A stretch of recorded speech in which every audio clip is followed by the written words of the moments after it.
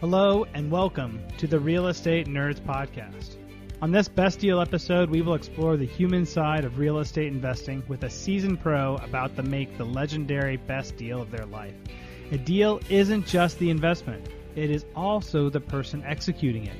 Stay with us and learn what it takes to be the best investor possible. Hi, and welcome to the Real Estate Nerds Podcast. I'm your host, Scott Royal Smith, the owner of Royal Legal Solutions, your one-stop shop for everything business, legal, and tax for real estate investors. I'm here with Matt Faircloth today. We just had a great discussion off air about all the cool deals that he's putting together. And I think today we're going to be talking about a best deal. So if you don't know about Matt, he's an overall phenom in the world of real estate for Bigger Pockets and around. We've shot a couple of videos together while we've been traveling around to different conferences and whatnot. So I can vouch for him as a guy that is a phenomenal human being and just a hell of a lot of fun to be with. So Matt, thanks for coming on the show today. And what do you think everybody needs to know about you to kind of set the stage for this best deal that we're going to be talking about? Yeah. That I'm the luckiest man ever. No, it's let's see that, we are aware that doing the best deal also has to do with being in the right place at the right time. I'd like to.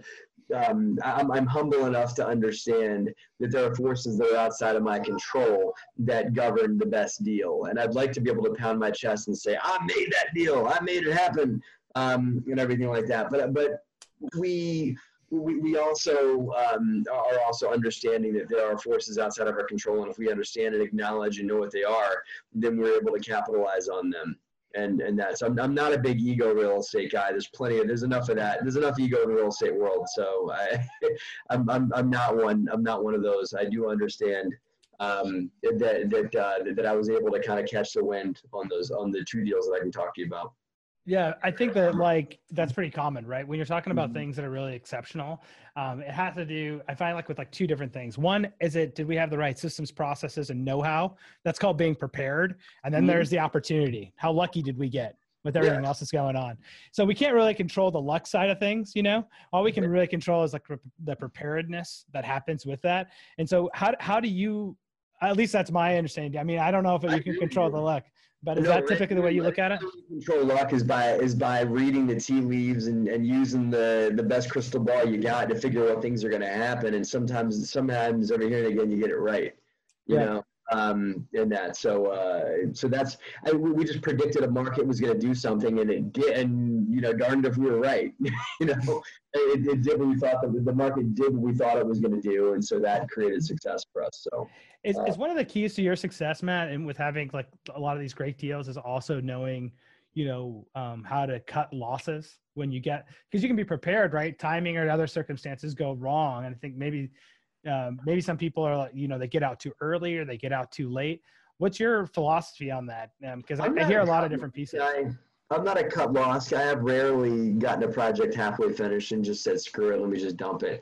I've always finished what I've started. And for me, that's just an integrity thing, but I've finished them at cost. Or I've finished a few projects at a loss. I mean, just, because I guess I could have dumped them, but I would have burned somebody. I would have burned the private lender that had the money on the deal. I would have burned the contractor I had an agreement with. I would have burned the people that believed in us that they were going to get to ride the train to fruition. And so I've always finished what we've started. I can't think of a time we didn't. But I've finished stuff at a loss, just to get out. I mean, just to get it done. Obviously, at that point, you start minimizing expenses and watching every nickel and dime to get it done. And that, so as opposed to cutting losses, I've just, kind of taken my medicine and held my nose, and I'm just like, okay, let's just get it over with, and get my equity back, and dust myself off and on to the next one. So. Cool, man. I was wondering with that, when you look at a lot of the syndication world right now, there's people I see all kinds of crazy syndications that'll come up where I'm like, there's no way people should be getting into these deals. Like, this is a really bad agreement. You never have this guy, you're investing money into stuff that you have no track record of who these people are, who the other investors are. New syndicators in right now. There's brand new people getting into the syndication business in 2019 when this thing's had a 9-year run, right? that are quitting their day job as a financial planner to do a real estate syndication. I mean, it's a little scary on the amount of hands that are in this thing right now. What do you look for, and what do you recommend that people look for to be able to find people that are really quality syndicators? Like one of the things that you just mentioned earlier was about, I'll take something and I'll, if I have to take my medicine and stick through a project and lose money on it, I got to, because I'm not willing to burn people. So it's something that I would say, okay, well, that means like flag number one is, have you talked to the other investors that work, and how long have they been working with this syndicator, and what's their experience with that guy been like? What are the things that are kind of like that, if that's one of them, and what are the other things that people should look for when they're trying to vet a syndicator? So I think that, it's funny, man. Investors a lot of times they ask me the wrong questions. Like their favorite question is like, how much money are you putting in, into the deal? And I mean, like, it's got very little to do with it actually, because they won't realize is the syndicator has way more skin into it than their own cash. They may be putting their own cash in, but that's actually a footnote versus what the syndicator actually has at risk, So I think that they should be looking at how long the syndicator has been in business, how deep is their team, because syndication is by far from being a one-person operation. What markets are they shopping in? Why are those markets great? What contacts do they have in the markets that they're shopping in? What homework have they done? What data are they using in analyzing opportunities? Are they just looking at a deal and, hey, this is a great IRR? You're like, okay, great, because I can take any deal you give me and make it look good on paper. But what really matters is the data that's behind the deal. And so it's really about how did that syndicator arrive at the data that they're using to present to that offeree, those are factors to ask. I think I already said how long they've been in business. You got to get started at some time. So if a syndicator got started 6 months ago, it's okay. But what's the global experience of their team? I've been doing this for a while. I got started in 2005 in the real estate business. But there's people that got started last year, the year before. But I would want to see some seniority on their team. Like, is their asset manager, versed in the space? Is their property manager versed? I would want to look at the collective experience that they really have in the real estate business before I would invest. I think.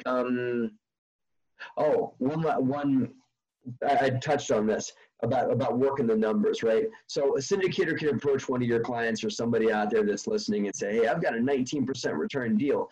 I would want to unpack the internal rate of return that the syndicator is proposing that they're going to get, okay? How much of that return is based on the resale of the property? Because I've seen deals that were on, I won't use a real name, but on the crowdfunding portals, the online, I won't tell you which one, but it was on one of those portals. And it was like an 18, 19, maybe even a 20% return. And one of my investors was presenting my deal against it and saying, well, you got to be able to get to this 20% return that this deal said he's going to get. I unpacked that return, and 75% of the profit that syndicator was proposing was based on the resale of the property. Okay. The cash flow was very, very zilcho. It was 6-7% in cash flow, but they were just investors were going to magically double their money on the resale of the property. I think given how high the market's gone, some syndicators to make a deal work have to show a big number on the out sale. And that should be scary to investors, because that's probably the biggest unknown that we're dealing with in today's market space, because nobody knows what's going to happen in the future. And a lot of things are going to take a dip in the future. So to bet on a huge win on the back end is a big, big risk. So very cool, man. I know I just gave you a bunch right there, but those are the factors for vetting syndicators. Yeah, no, it's all great stuff. And what we do with all these shows too is we'll produce a transcript of it. So it'll be in there. So if anybody's listening to it, if you go to the royallegalsolutions.com webpage and listen to this podcast, you'll have all of those things that Matt just listed. It'll be in the transcript from the show, because that's a lot of really good check the list stuff. Like, did you look at this? Did you look at this? Did you look at this? No. And I'm going to bet that a lot of these things that you're talking that as part of your list of here's what you'd lose to vet a good syndicator, and that are probably a lot of the things that you're thinking about whenever you're coming up with what is it that makes a best deal or a great deal, is because you're looking at all of those factors. Is that fair to say? Mm-hmm. Yeah. Yeah, that's what makes it. I mean, it all kind of bakes together and makes it a good deal. I mean, it's about if you're vetting it. I'll give it to you in 10 seconds. If you're vetting a deal and you look at the team, the plan that they're going to use to implement the property, and then the market itself, the sub-market the property's in, because there are winds that are outside of that syndicator's control. And if they're investing in a market that has good momentum, they're going to ride the wave. They might, claim that as part of their success and let it go to their head. But a lot of reasons the property might go up in value or be successful in general is because they picked the right market. And that. So those things, the market, the plan, and the team, if those three things are a good equation, then you should be okay. What are typically we talk about with investors about needing like a 3-person team, that you need a CPA, an attorney, and then you need a deal maker as like the 3 legs of a stool of who makes the team for real estate investing. Is also hold true for syndicators, that those are the 3 people? Something else, but like a son of a what, like somebody who's willing to, you got to have a pit bull that you can throw at people on your team, and the attorney typically sits in that seat. So yeah, the deal maker is like the visionary. The syndication team is a little different. I just find that 3-pronged equation works really well in business, because you need someone that's able to monitor the books. You need someone who is willing to have the vision and the team and the big thinker. And you need someone who's willing to keep everybody in line and crack a whip on somebody if they have to.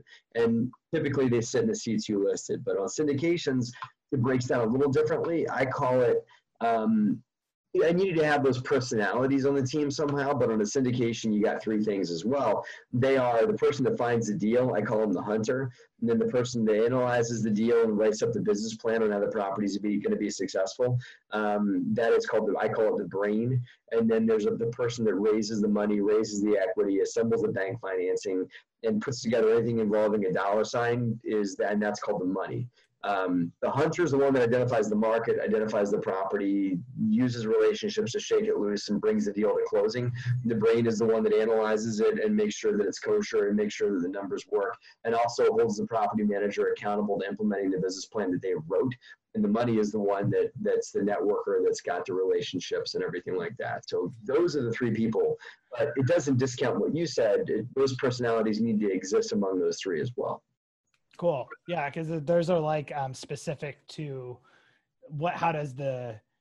typically when we're talking about, like, if you have a single family home, there's one deal maker like that comes into there. So that's the person that's going to be the hunter, the brain, and typically they're also money. Yeah, right.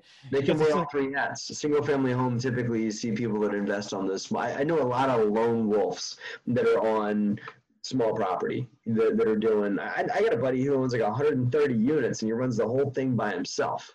Like keeps his own books. He's got maintenance people and stuff like that, but he is the one decision maker.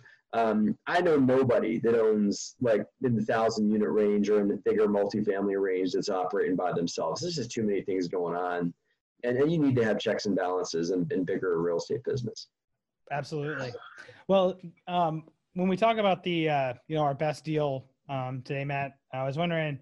How do you feel about if we kind of set the stage for like what that deal is, and then we can talk through on what is it that came in through the key aspects that you think of, like what made that deal work really well, like maybe the particular, like the alignment of the hunter, the brain, and the money that we say we line these things up, and that's what actually led us to this best deal. Or so we can kind of get a feel for like what's the recipe of like a best deal feel like and look like while you're kind of walking through it. So sure. What do you think? Like, let's start with like maybe like a 10,000 foot overlook of like what is the actual deal itself, so we can kind of know. The deal itself, and it don't have anything to do with what we talked about already, but the deal itself was a 18-unit building in Northeast Philadelphia that we bought. It was a little lot. I mean, it was a stretch for us. So I think that was one equation to a win, is that we were willing to take what we had learned in a more comfortable market, and we were able to expand a little bit. So it was a very reasonable expansion. It was about twice. It was double the size of the property of the. We owned a 10-unit, and buying that 18 was a double up in what we had bought before. it wasn't a double up in our portfolio. We had several hundred units behind it, but those were all smaller properties. The 18 was our first foray into larger multifamily in that. So it was close enough to home that I could manage it with our existing team.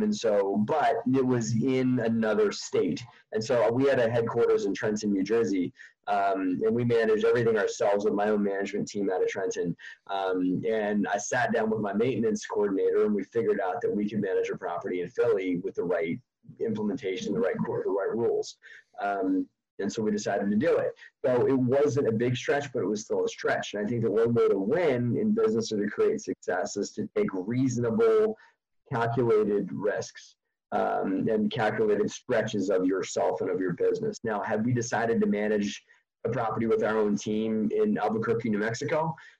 Probably wouldn't have worked out so well because that would have been too big of a stretch. But we were able to stretch just 45 minutes from our office. We'll figure that out. So you're saying like we can stretch to a new asset class, which typically is where I get a lot of people that turns into their worst deals. Is because I swam outside my lane, right? And this is where I got burned with it.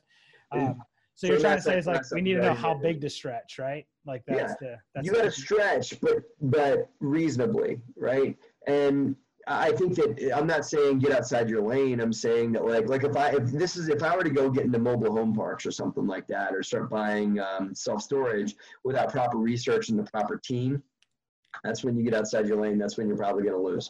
Because I'm not in those worlds right now, but I am in multifamily, and I have been for a very long time.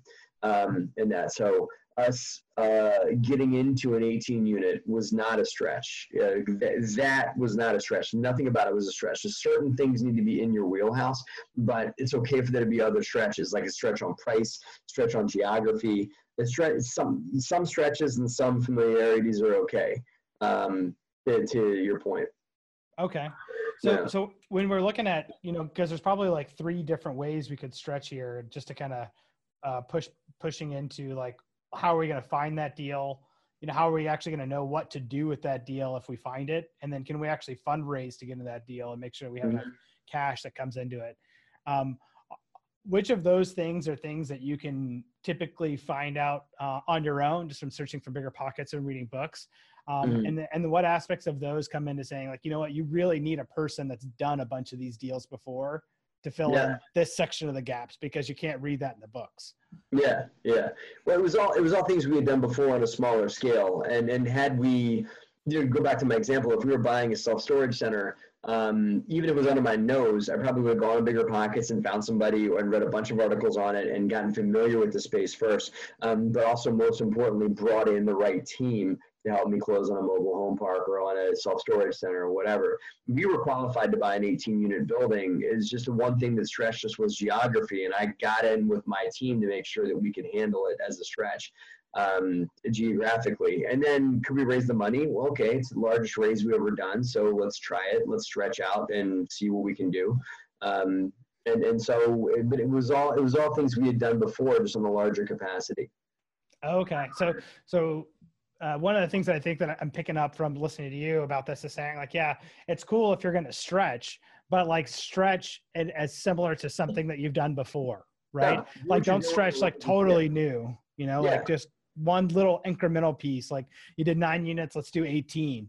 If we need to do a $500,000 raise, let's do $1 million raise, not from $500,000 to 10 million. And if you're going to do something brand new that you've never tried before, like investing in a new space or whatever it is, then do it on a smaller scale with somebody else you trust, either partnering with you or driving the bus themselves. So maybe that means like invest passively in a mobile home park deal, or invest passively in a self-storage center deal or whatever, so you can learn the process first and then scale up quickly from there. But the stretch was taking something we'd already done and just doing it bigger. Very cool. So you get into this deal thinking like, okay, we're going to take this stretch. We're going to raise the money for it. And then, so what is that like? Is that deal pretty smooth to close on for you guys? Or did like being a stretch give you guys any additional complications? Nothing smooth. What's smooth? There's always hiccups. There's always curveballs. You got to be prepared for them. It was my 5th fundraising activity, so my 5th syndication. And that's what we had raised on smaller stuff before. We got started raising money on super small stuff. My first raise was for 50 grand. Was my first investor deal. This particular deal was 500. It was my fifth one. So we grew up to it, right? And everything. So yeah, there was that part of the syndication. The bumps in the road were getting qualified for financing for the size of the deal. The property was 50% vacant, so getting a bank to be okay with a 50% occupied property. And in that, so those were all the caveats and question marks. Learning the landlording rules in a new market, because we were not in Philadelphia up until then, and we had an eviction like right after closing, so we had to make sure that we understood the landlording rules going into closing so that we could hire the right attorney and abide by the right rules to evict. So you guys had to learn the rules because you were doing self-management too, right? Mm-hmm. Of the property. So then, so it's like, okay, we're going to be property managers in a new market. So that's like a whole different level of complexity. And then having to have, did you have to get whole new banking contacts to be able to find the right bank to be able to fund it? Yeah, because the banks we had dealt with on up until then were guys that were banks that were gonna deal like, you know, small scattered site stuff. We bought a lot of scattered site property up until then. Like, you know, let me go and assemble 10, 15 units at a clip and then refinance them all and everything like that. So we were just doing different activity. We were in the same space, but just operating a little different. Because as you expand into multifamily, as your listeners, may already know, there's certain lenders that have a certain affinity for mid-sized multifamily. So we had to get to know those lenders. And to get to know the lenders that are really comfortable in that space. Most small community banks that wanted to lend to us on properties like this wanted a personal guarantee. We happen to know that in getting into different banks that really have a strong affinity for multifamily would be fine with non-recourse, but meaning there's no personal guarantee associated with it. So we had to get familiar with those lenders as well. Very cool. So you go through the deal here, you guys close on it, you're troubleshooting the legal aspects and trying to get up to speed on what do we need to do with being a new landlord in a new area. You're figuring out new banking contacts, all to be able to close on this while you're raising more money than you've ever raised before. So it's actually like a pretty big effort. I mean, it sounds like a stretch in a number of different areas. Yeah. When did you know that this was going to be a great deal for you guys? Was that the impetus to jump into the new area? Was because like, wow, this looks great on paper, we got to get into it? Or is it something you found out halfway through, like, oh, this is going to be even better than we thought? No, we knew it worked on. I didn't think it was going to be a slam dunk smack out of the park when we got in. I knew it was going to make money and be a good get behind the wheel and get this place leased and be a good rental property and everything like that. And everything. When I started to see, again, it was in Philadelphia. When I started to see what was happening on the global markets in Philadelphia around this property, I realized that we had gotten in early in a very big, successful market. In that, because the property was making money, it was cash flowing, it was doing well, but we were able to raise rents to whatever we wanted to be because more people were moving there. So when we saw the frenzy for tenants and buyers to get into Philly, we realized we had something special. And the guy bought a couple of homes across the street, tore them down, was building new construction across the street from our apartment building. So that was a big sign as well. So we just saw things going up and up like this, and I realized that we were onto something. And so I decided to at least test the market to see what we could get for it. And so we were in tandem pursuing refinancing the property and pursuing selling the property. We ended up choosing to sell it. Can you tell me more about the importance of approaching things in tandem and why you guys do that? Well, you got to have outs. You got to have, I think that it's always important is when you're facing, at some point you got to do a gut check, go, no go if you're going to buy something. But when it comes time, when you already control the asset and it comes time to like, this is assuming you're all working with investors because most of our work with is with investors. So the question I always have is, what's the best for my investors? What's the best return I can give them? And so I have a building in North Carolina we're going to be doing the same thing on. where we're going to be at a crossroads, and it's like, do I refinance it? Do I sell? And so the question will always flow back to, what is the best benefit that I can give my investors at a given time? How can I outperform their expectations? So Very cool. that's why I try and pursue multiple options at a given time. At some point, it'll just start to make sense. Even my property in North Carolina, I kind of know what I think I'm going to do, but I want to at least run with both horses for a little bit, just to make sure that option A isn't actually better than option B, which I think I'm going to do. Very cool. I think that's one of the things that I see, like what really successful real estate investors do time and time again, is that they're always creating options, choices that they get to make. But I think one of the things that's what really separates people that do consistently really well over time, and people that I see that don't really, they'll make it lucky like a few times or make money, but then they have like big ups and downs. It's because it actually takes a ton of work to create options, and a lot of them don't make you any money. And so it can feel like, why am I working my ass off to be able to create all these options, when it's like, if I just, I could just probably just ride this out and sell it or whatever.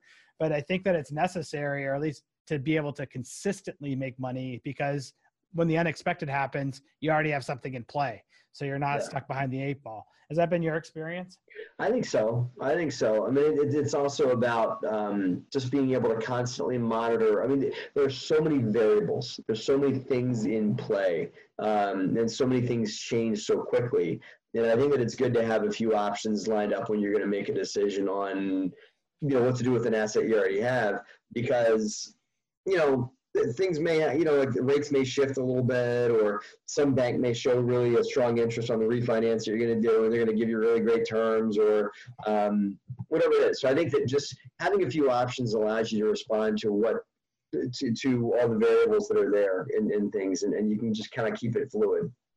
Very cool, man. Well, I like to end every episode with like a lesson learned from it today, something to leave the listeners with. And one of the things that I learned from hanging out with you today, Matt, was about 2 things, which is one, it's when you're going to be doing a stretch into a new area, it's a stretch almost like as little as you have to go into it. And then find out, things that are similar to what you did before, because that's going to be the most likely thing to be able to stretch into and be successful. And then something else that I'm really sticking with me is about like needing to do the extra hard work to be able to create the options and create the outs when it comes up. And, I haven't looked at it before and talked to all the people that I've invested right now that I have my syndication deals with. But that's going to be a question I think I'm going to start getting a myth, is like, how many options do we have that you've already generated, right. and starting to grill them with that and find out, like, are you actually doing all the hard work you really need to? Because I think I've actually started to coast a little bit on being like, you've given me money time and time again, it's probably just going to be fine. But that's probably the hard work I need to do as an investor, is being like, okay, I need to ask them about like, what options are they doing for all these things, and are they really still working? It's important to say what's plan B, what's plan B and C, anytime you're in any situation, just what are the few options we can consider here? And I get that like 95% chance we're going to do plan A. I get that. And that's normally how it goes. But just in case, what's our backups? Very cool. And if you were going to leave the listeners with a lesson learned today, or something for them to just underline and underscore of, this is what you should walk away from this episode with, what would that be? I'll sum up what you said earlier about the comfort zone thing, or about stretching. I would stretch to the very edge of your comfort zone, but not beyond it. And make sure that you're not, because if you go beyond that, what you're really doing is you're gambling. Versus, and there's a fine line between taking risk and gambling.